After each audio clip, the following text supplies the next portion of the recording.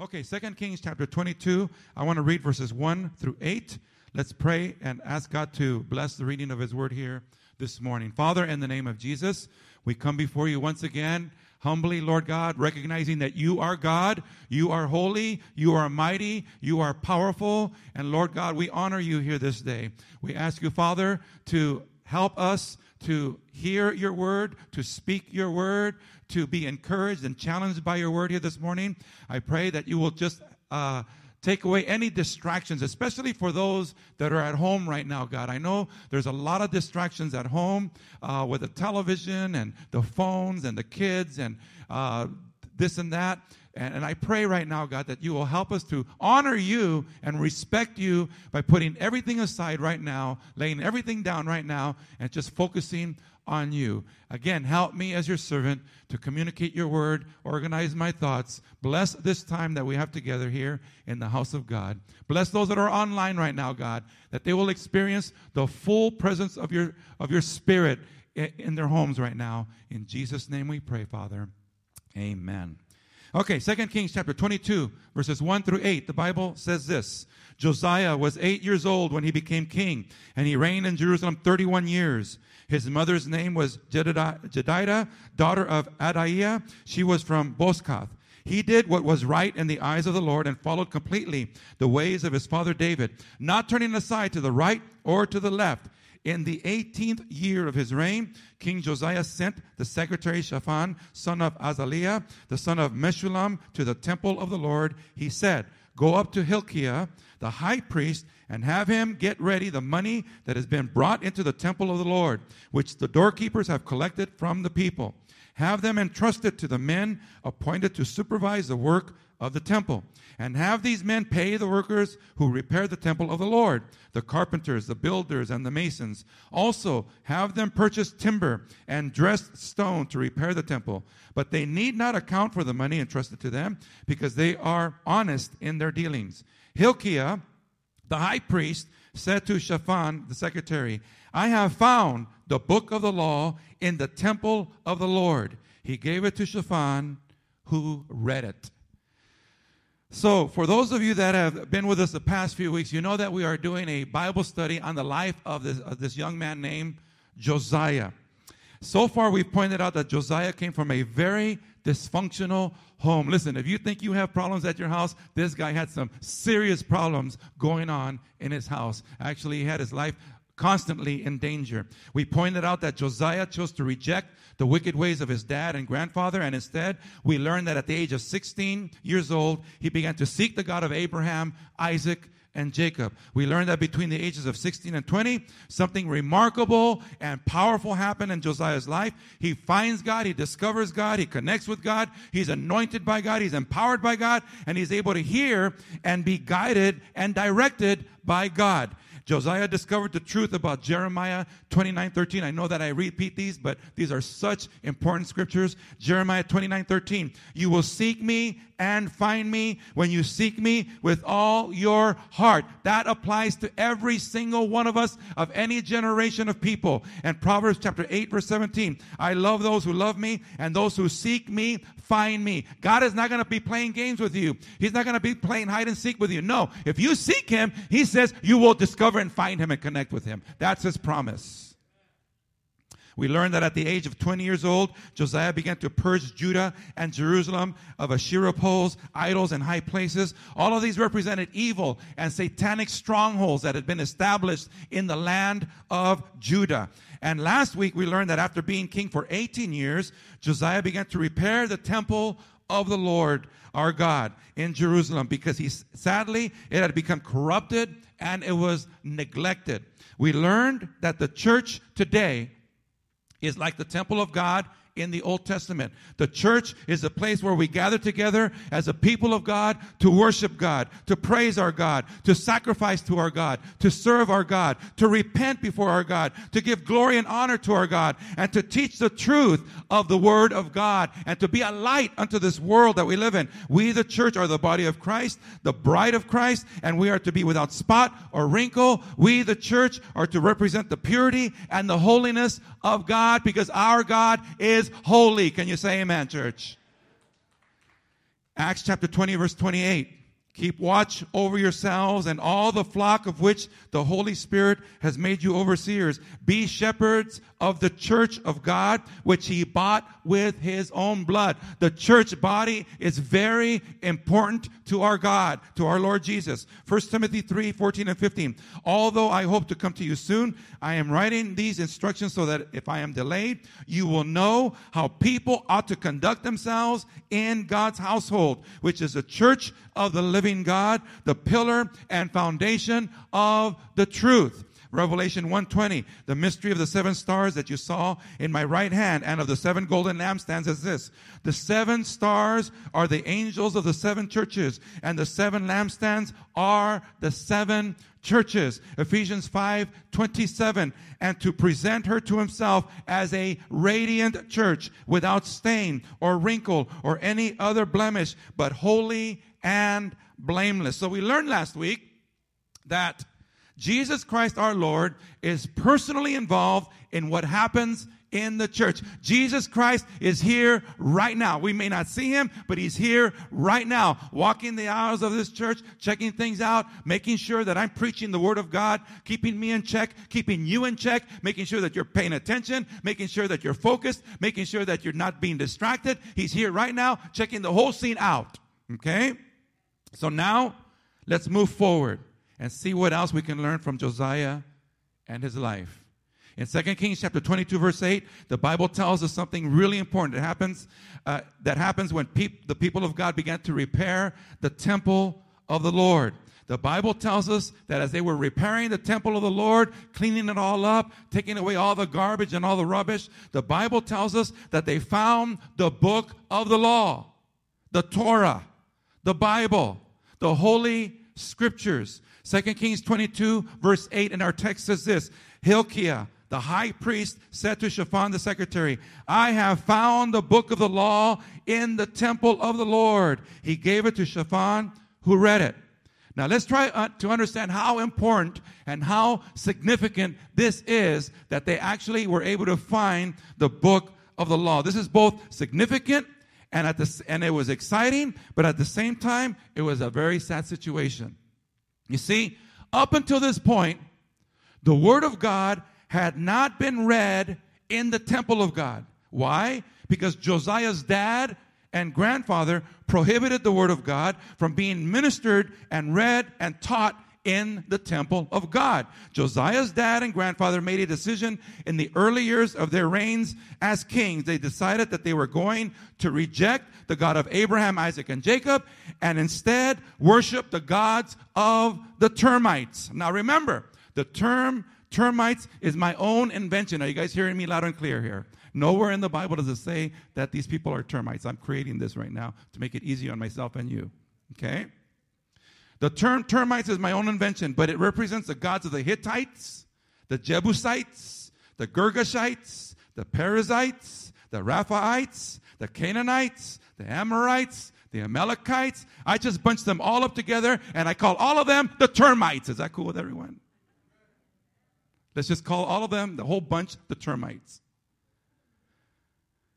So let's study what we find in the book of the law, why the book of the law, finding it was so important. For this, we need to go way back in Josiah's forefathers. I want us to go back to 2 Kings chapter 18, verses 1 through 8. And in this section of Scripture, it talks about a man named Hezekiah. Hezekiah was the great-grandfather of Josiah. And I want to read about Hezekiah right now in 2 Kings chapter 18. It says this. In the 3rd year of Hoshea, son of Elah, king of Israel, Hezekiah, son of Ahaz, king of Judah, began to reign. He was 25 years old when he became king, and he reigned in Jerusalem 29 years. His mother's name was Abijah, daughter of Zechariah. He did what was right in the eyes of the Lord, just as his father David had done. He removed the high places, smashed the sacred stones, and cut down the Asherah poles. He broke into pieces the bronze snake Moses had made. For up to that time, the Israelites had been burning incense to it. It was called Nehushtan. Hezekiah trusted in the Lord, the God of Israel. There was none like him among all the kings of Judah, either before him or after him. He held fast to the Lord and did not stop following him. He kept the commands the Lord had given Moses, and the Lord was with him. He was successful in whatever he undertook. He rebelled against the king of Assyria and did not serve him. From watchtower to fortified city, he defeated the Philistines as far as Gaza and its territory. So what we learn here is that Josiah's great-grandfather, his name was Hezekiah, and Hezekiah, we learn, was a good king for Judah. And the Bible tells us that Hezekiah held fast or clung to the Lord. Hezekiah did not stop following the Lord all his life. Hezekiah kept the commandments of the Lord. So now we need to move up a little bit and go to 2 Kings chapter 20, as we see the transition from Hezekiah to Manasseh, who is Josiah's grandfather. 2 Kings chapter 20, verse 21, it says this: As for the other events of Hezekiah's reign, all his achievements and how he made the pool and the tunnel by which he brought water into the city, are they not written in the book of the annals of the kings of Judah? Hezekiah rested with his ancestors, and Manasseh, his son, succeeded him as king.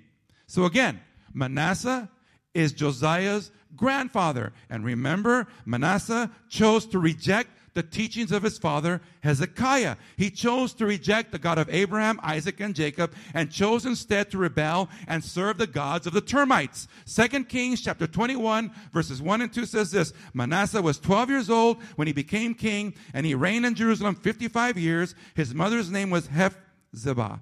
He did evil in the eyes of the Lord, following the detestable practices of the nations the Lord had driven out before the Israelites. So Hezekiah, who is Manasseh's dad, did his best to raise his children up in the ways of God. Did you guys hear what I just said?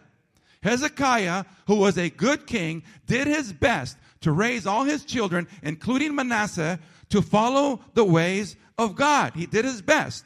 Hezekiah, Manasseh's dad, did his best to be a good example and a good mentor. Not only did he preach or teach out of his mouth what was right, but he lived it out. He was an actual physical example and mentor to his children when it came to learning how to live for the Lord. But sadly, Hezekiah's son Manasseh chose to reject the true and living God, the God of Abraham, Isaac, and Jacob, and chose instead to serve the gods of the termites. Are you guys following me so far? This is very good that very important that you follow me.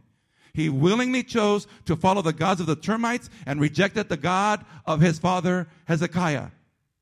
We as parents can do our best to raise our kids up in the fear of God and in the ways of God, but eventually our kids have to decide for themselves whether or not they want to serve God for themselves, whether or not they want to choose to serve the God of Abraham, Isaac, and Jacob, or the gods of the termites that will eventually eat up their souls and lead them, sadly, to hellfire. Now, that's a difficult thing for a parent to see. But that's the reality that we face as parents. Remember what Jesus tells us in Matthew chapter 7, verses 13 and 14. Enter through the narrow gate, for wide is the gate and broad is the road that leads to destruction, and many enter through it. But small is the gate and narrow the road that leads to life, and only a few find it. Listen, if you are a born-again Christian today, and you love the Lord, and you're following the Lord, and you're connected to God, and your spirit is one with God, you need to rejoice and celebrate your salvation. You are one of the precious few that is connected to God. Because, my friend, there's a lot more people going to hell in 2020 than there are going to heaven. I hate to say that. I know it's a discouraging stat, but that's what the Bible says. There are more people going to hell today than there are going to heaven. That's an actual biblical fact. If your kids are choosing to reject the true and living God, we need to continue to pray and fast and intercede for them. Because even if they are well educated and successful, even if they are prosperous, even if they are able to live in beautiful homes and experience the best that this world has to offer, even if they are popular and well respected amongst their peers, if they have rejected the God, if they have rejected God and are not walking with God or are not living for God, then they are in danger of hellfire. And we need to pray for our kids. I don't care how good or sharp or successful they look. If they're not connected to God, we need to pray for their souls or they're going to end up in hellfire. Now, I want to give you parents some hope. Now, I did not plan this. The Holy Spirit did this for me, and I'm going to do this. I may get myself in trouble. I'm going to put somebody on blast right now, but I could not help but to see my young brother Gigi up here at the altar with his hands lifted up in the air praising God. I just couldn't help it. To me, seeing that is an example of the power of God working in your kids' lives. Now, Gigi, he used to live with Julie and I, along with his brother and sister. Okay? But sadly, I'm putting him on blast right now. He can get mad at me if he wants, but I'm going to make a point here that's really important. Sadly, for a small season, he chose to reject church and God and the Bible and what we're all about as Christians, and he started doing his own thing. Is that true, Gigi? Kind of, sort of? Kind of, sort of. Kind of, sort of. I'm close. Okay? Struggling with his faith. Struggling.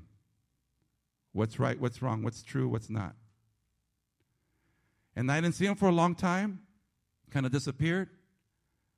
But to see him come to church today at the front of the altar, raising up his hands to Almighty God, I want to give you parents some hope.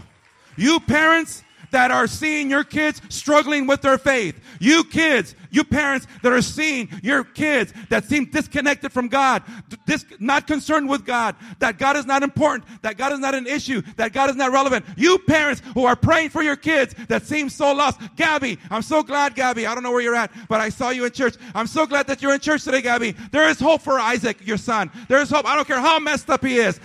You parents out there, I don't care what your kids are into. You keep praying for your kids because God is powerful, and we can see your kids at this altar just like we saw Gigi at this altar raising their hands up to Almighty God. Why? Because God touched their hearts. Why? Because you're praying for them. Don't give up on your kids. I don't care how rebellious or obnoxious or sarcastic or mean or aggressive they may be. It does not matter. God can touch their hearts. You keep praying for your kids. It just so happened that Gigi walked in today, and I'm preaching about this. Perfect setup by the Holy Spirit, and I'm taking advantage of it. Praise God. Because the proof is in your face. Right here, right now.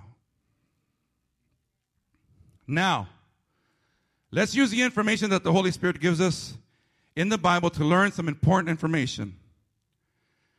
How many years does the Bible tell us that Manasseh, Josiah's grandfather, reigned as king of Judah? The Bible tells us that he reigned as king for 55 years. That's right, Sergio, 55 years. Let me read it. 2 Kings chapter 21, verse 1.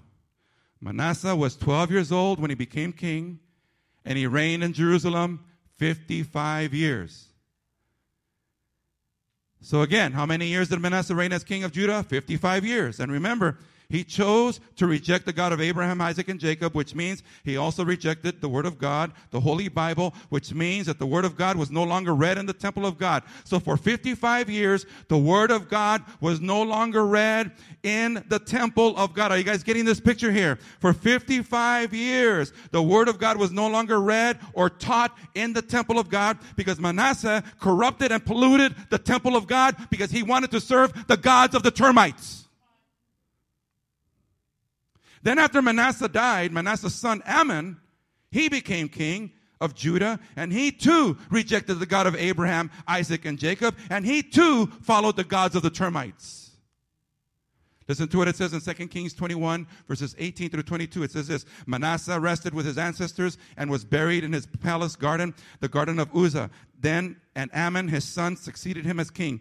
Amon was 22 years old when he became king, and he reigned in Jerusalem 2 years. His mother's name was Meshullemeth, daughter of Haruz. She was from Jotbah. He did evil in the eyes of the Lord as his father Manasseh had done. He followed completely the ways of his father, worshiping the idols his father had worshipped, and bowing down to them. He forsook the Lord, the God of his ancestors, and did not walk in obedience to him. So now we had 2 more years of madness in Judah, and so we learned that for 57 years, the word of God was not being read or taught in the temple of God. Then when Josiah took over as king, the Bible tells us that Josiah had been the king for 18 years, and he reigned, and he begins to repair the temple of God, and that is also when the book of the law is found in the temple of God. So now we add 18 years to the 57 years, and we discover the sad reality before us, which is that for 75 years, the word of God was not read or taught in the temple of God, in the church of the living God. No Bible allowed in plain sight. Instead, for 75 years, the Bible, the Word of God, the book of the law was buried or hidden underneath a pile of rubble and garbage in the temple. Now, church, how sad is that? Would you agree that that's a very sad thing? Now, praise God.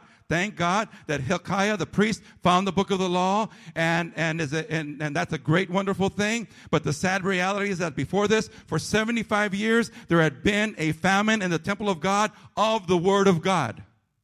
That means that when you went to church, you heard nothing about God, only about the termites. And that's exactly what we're doing today in America. Because of sin and rebellion, we are intentionally trying to bury the truth found in the Word of God. Now, I've gone over these stats before, but I want to repeat them again. In 1953, Hugh Hefner published the first Playboy magazine, and that began a tidal wave and flood of pornography into our nation and world that is protected by the First Amendment and free speech. This is a violation of God's word and that instructs us not to allow sexual immorality. Up until 1962, all of the classes in our public school system would begin their day with public prayer led by the principal or the teacher in class. But then in 1962, Madeleine O'Hare sued the Baltimore public school system, and prayer was banned in all of our nation's public schools. In 1963, the following year, the Holy Bible was banned from being used in any way in our nation's public school system. Isn't it a coincidence that from 1963 to 2020, that is 57 years that have passed so far, that the Bible has been banned in our public schools? And Manasseh reigned for 55 years, and his son Ammon reigned for 2 more years. That is a total of 57 years. The same amount of years that we have been without the Bible in our public schools is the same amount of years that the Bible was not read in the temple of God in Jerusalem. Now, I don't think it's by a coincidence. I could have preached this sermon last year, or I could have preached this sermon next year, but I happen to preach it this year, at this time, at the beginning of this school year, and it just so happens that the timing coincides with the timing of Ammon and Manasseh. I don't know about you, but I think that's the Holy Spirit. After the Bible was taken out of our nation's public school system in the early 1960s, the theory of evolution was taught in our public school system as the truth, instead of teaching that the world was created by our heavenly God, the creator of heaven and earth, and that further distanced our children from the teachings of the Bible. In 1970, the no-fault divorce law was enacted in California and was nationalized in 1985. Since then, divorce in the United States has skyrocketed because we have made it very easy and convenient. In 1973, abortion was legalized through Roe versus Wade, and since then, millions of babies have been legally murdered in the United States. In 1980, the 10 Commandments were removed from all of our public schools. In 2004, the Los Angeles Board of Supervisors removed the cross from our Los Angeles County seal. In 2010, the 10 Commandments were removed from our courthouses. In 2014, the definition of marriage between man and one man and one woman was no longer supported in the United States Supreme Court, but instead was taken out so that same-sex couples would be able to marry legally. Then later, a transgender law was passed, allowing boys to go into girls' locker rooms and restrooms, and girls to go into boys' locker rooms and restrooms. Many churches today don't see anything wrong with allowing homosexual leaders to preach from their pulpits. And as I said before, there is a rebellion and a rejection of God and the Bible and the church in America today. Little by little, year by year, Christianity in America is being morphed and seduced and compromised and stripped of its authority, stripped of its voice, and stripped of its influence. Church, we are trying to bury the truth with a bunch of lies. How many of you remember those old original I Love Lucy shows with Ricky, Ricardo, and Lucy? Now, And remember how they used to show them sleeping on, even though they were married, they would be sleeping on separate beds. Okay? Those of you that are younger than me, then you don't know what I'm talking about. Okay. Oh, that sounds so foreign to you, all right? But anyways, some people actually say that I look like Ricky Ricardo. You guys think I look like Ricky? Some people actually say that. Some people say that I look like George Lopez. Do you guys think I look like George? Some people think that I look like Arnold Schwarzenegger. I can't even say his name, okay? Some people actually think I look like Tom Cruise. What do you think I look like? Some people think that I look like Brad Pitt. Actually, some people actually think that I look like Denzel Washington. You see that jawline right now? And I'm just playing with you. But in that I Love Lucy show, even though Ricky and Lucy were married, the television was so conservative and so censored that they were not allowed to show them in bed together because it was too over-the-top sexy, even though they were married. Church, have times changed? What do you think? Have you noticed how commercials are openly showing men kissing men and women kissing women? Men getting married to men and women getting married to women. Have you guys noticed that this is all like happening right now? And it actually has been happening for a while.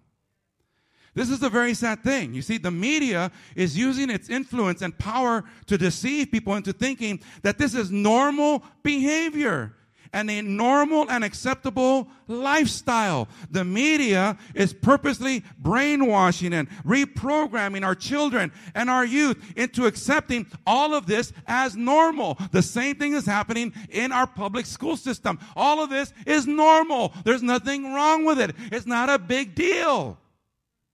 Movies, sitcoms, commercials that show single people who aren't married sleeping together. This is called premarital sex. And it's looked at as acceptable and normal in all of our programs. And I want you to know this is not normal. It is fornication. It is sin and rebellion against Almighty God. No matter how they try to cover it up, no matter how pretty or romantic they try to make it, it's still wrong for a single man and a single woman who are not married to be in bed together before marriage. Are you guys listening to what I'm saying? TV and movie programming that shows a married man in bed with a woman that is not his wife, or a married woman in bed with a man that is not her husband.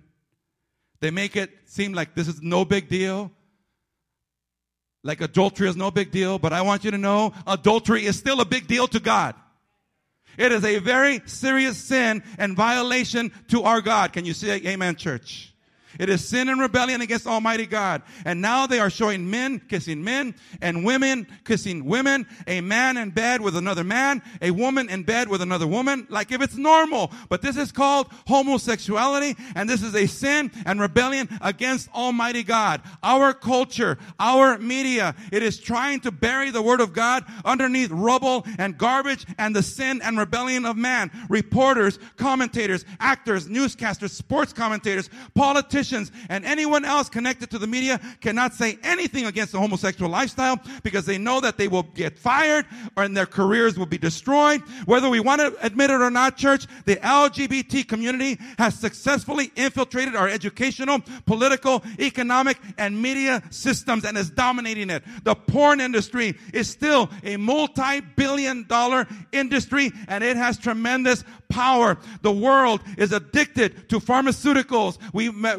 legalize marijuana, and my God, you better not go against the pharmaceutical companies. And my God, whoever invents this remedy, what do you call it? The thing for the COVID, the vaccine, man, they're going to become instant billionaires because America is addicted to pharmaceuticals. We are addicted. We take a pill to go to sleep. We take another one to stay awake. And then we drink our 10 shots of coffee, espresso. And then we want to come down off of that, so we take some downers. Then we smoke a little bit of weed. And then we get all depressed, so we need some uppers. And then we start getting too much weight because we get what do you call, I'm so out of touch with reality. The munchies, because now we need to lose some weight, so we take some diet pills. We are addicted to pharmaceuticals. And sadly, I am as guilty as everyone else for just sitting idly by and watching this happen right before my eyes and doing absolutely nothing. I see a commercial showing a man kissing another man, and I sit idly by and do nothing because I want to continue to see the Lakers beat up on the Rockets. I see a sitcom with a man sleeping with another man, and I sit idly by and do nothing because I want to watch the King of Queens. Right now, some of us are watching the Clipper game. You're checking up on the store. Instead of listening to me right now, you're watching to see who's winning in the Clipper game right now. You're busted, totally busted.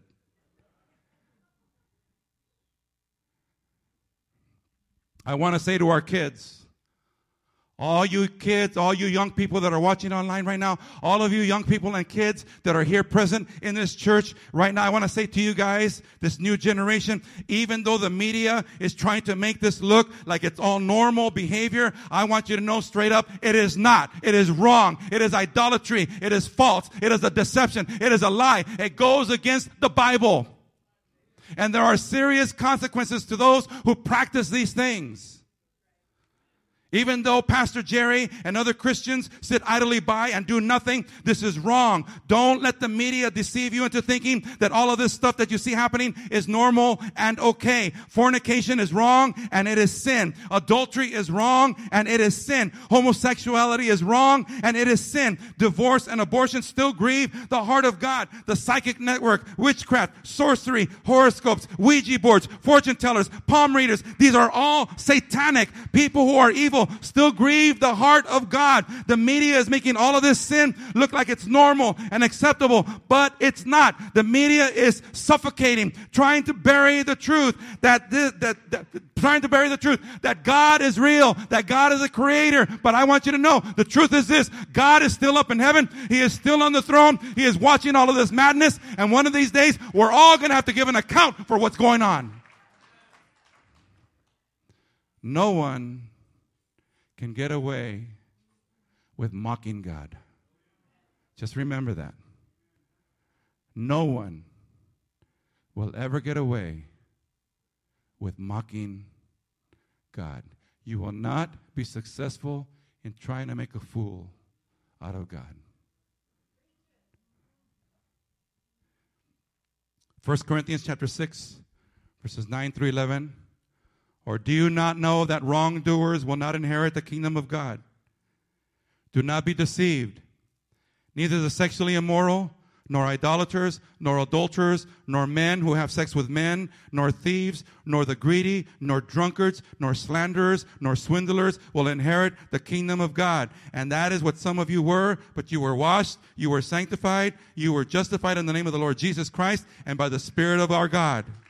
Galatians chapter 5, verses 19 through 21. The acts of the flesh are obvious: sexual immorality, impurity and debauchery, idolatry and witchcraft, hatred, discord, jealousy, fits of rage, selfish ambitions, dissensions, factions, and envy, drunkenness, orgies, and the like. I warn you, as I did before, that those who live like this will not inherit the kingdom of God. Listen, there are serious consequences for allowing ourselves to be deceived into thinking that sin is okay. Sin is not okay. Sin is not acceptable. God is holy. We have to take a stand against it. We have to make sure that we don't participate in it or allow it to even exist. Can you say amen, church?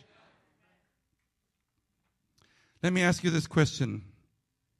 Right now, where is your Bible? If you have your Bible, I want you to hold it up right now. Those of you that are here. If you have your Bible, hold it up. Okay? Where is your Bible? Go ahead and put it down. Don't be grabbing the Bible that's in the front of your pew, okay? Don't be cheating on me here. God sees what's happening here. God knows whether or not you brought your Bible to church or not. Now, don't get me wrong. I do thank the Lord for our Bible apps on our phones. I think it's great. I think it's awesome. I think that's an amazing tool that God has given us. The other day I was playing basketball with the guys from our church out on our basketball courts here at church. We usually get together on Wednesday nights. Those of you that are watching me online, if you think you got game, come join us on Wednesday night, and we'll see if you got game or not, okay? Personal challenge from a guy that's going to be 61 years old in a few days, okay? You come out and see if you got some stuff. Wednesday night, 8:30 after church. I'm challenging you right now. Okay. Watch Kareem Abdul-Jabbar come out, hey, man. Okay. Anyways. So we were out there playing basketball, and on one of our breaks, it just so happens that Rob texted me with a question, a Bible question, on the phone.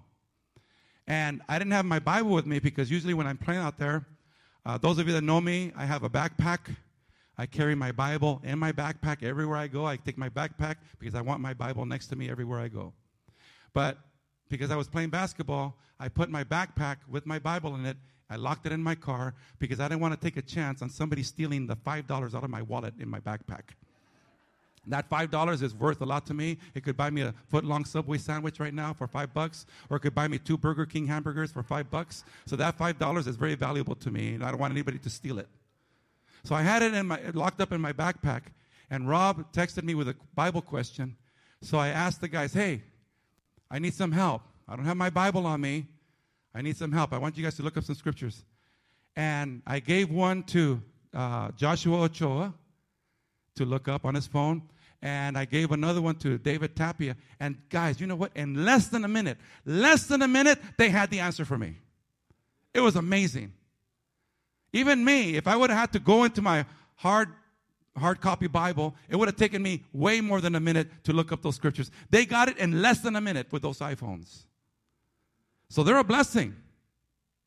But what happens if we have an earthquake or lose power or the internet goes down or you're at the beach where there is no reception or we lose our cell towers and we can't access our Bible apps or our phones and we need the old school hard copy Bibles? Would you be able to find your Bible, or is it buried under a bunch of rubble, buried under a bunch of junk, buried under a bunch of dirty clothes, dirty dishes somewhere in the house? Maybe it's in the trunk of your car. Maybe it's in the garage somewhere underneath all your power tools. Where is your Bible today?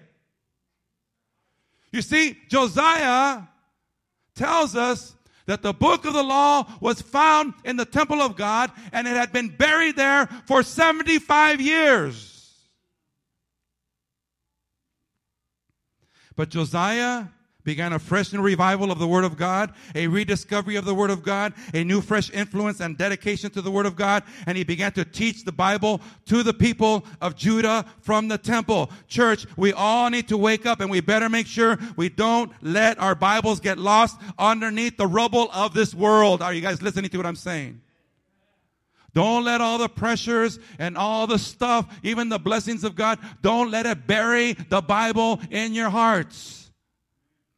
Let me remind you of the words that our God gave to Joshua in Joshua chapter 7, verses 7 through 9. It says, be strong and very courageous. Be careful to obey all the law my servant Moses gave you. Do not turn from it to the right or to the left, that you may be successful wherever you go. Keep this book of the law always on your lips. Meditate on it day and night, so that you may be careful to do everything written in it. Then you will be prosperous and successful. Have I not commanded you? Be strong and courageous. Do not be afraid. Do not be discouraged, for the Lord your God will be with you wherever you go. Listen, how many of you want to be successful? You want to prosper? You want to feel protected? You want to feel peace? Then you have to make the Bible the most important source of information of your life. I want to conclude by reading what Josiah did in response to finding the book of the law. And this is found in 2 Chronicles chapter 34, verses 29 through 33. And we're going to conclude with this. Julie, if you can get the worship team to start playing that song, please. 2 Chronicles chapter 34, verses 29 through 33. It says this. Then the king called together all the elders of Judah and Jerusalem. This is 2 Chronicles chapter 34, verses 29 and 33. This is what Josiah did after he found the book of the law. And he read it. And it says this. Then the king called together all the elders of Judah and Jerusalem. He went up to the temple of the Lord with the people of Judah, the inhabitants of Jerusalem, the priests and the Levites, all the people from the least to the greatest. He read in their hearing all the words of the book of the covenant, which had been found in the temple of the Lord.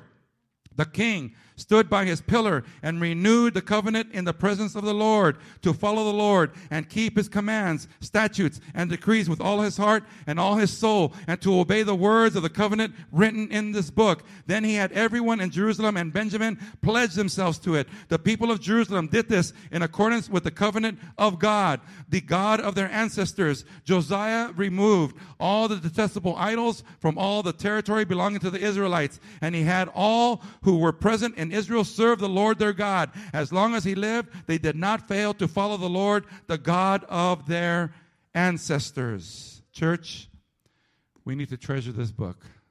If you don't know where your Bible is, please find it. Sometimes I go to bed holding my Bible. The phone is too small for me to hug.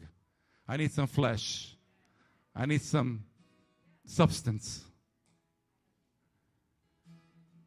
Keep this, the Bible, at the center of your hearts. It will keep you safe. It will keep you secure. It will help you to prosper. It will keep you blessed. Can you say amen, church?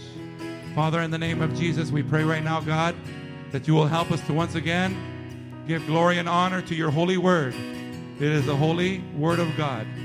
And I pray, Lord God, that you will touch your people and help us, Father. Help us, Lord Jesus, to honor you by taking time every day to seek you through your word. If you're here this morning and you say, Jerry, I am not a Christian.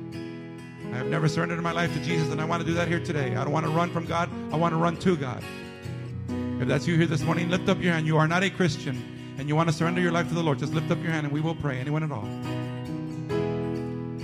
Those of you online that are watching, if something that I've said here today has touched your heart, and you say, you know what?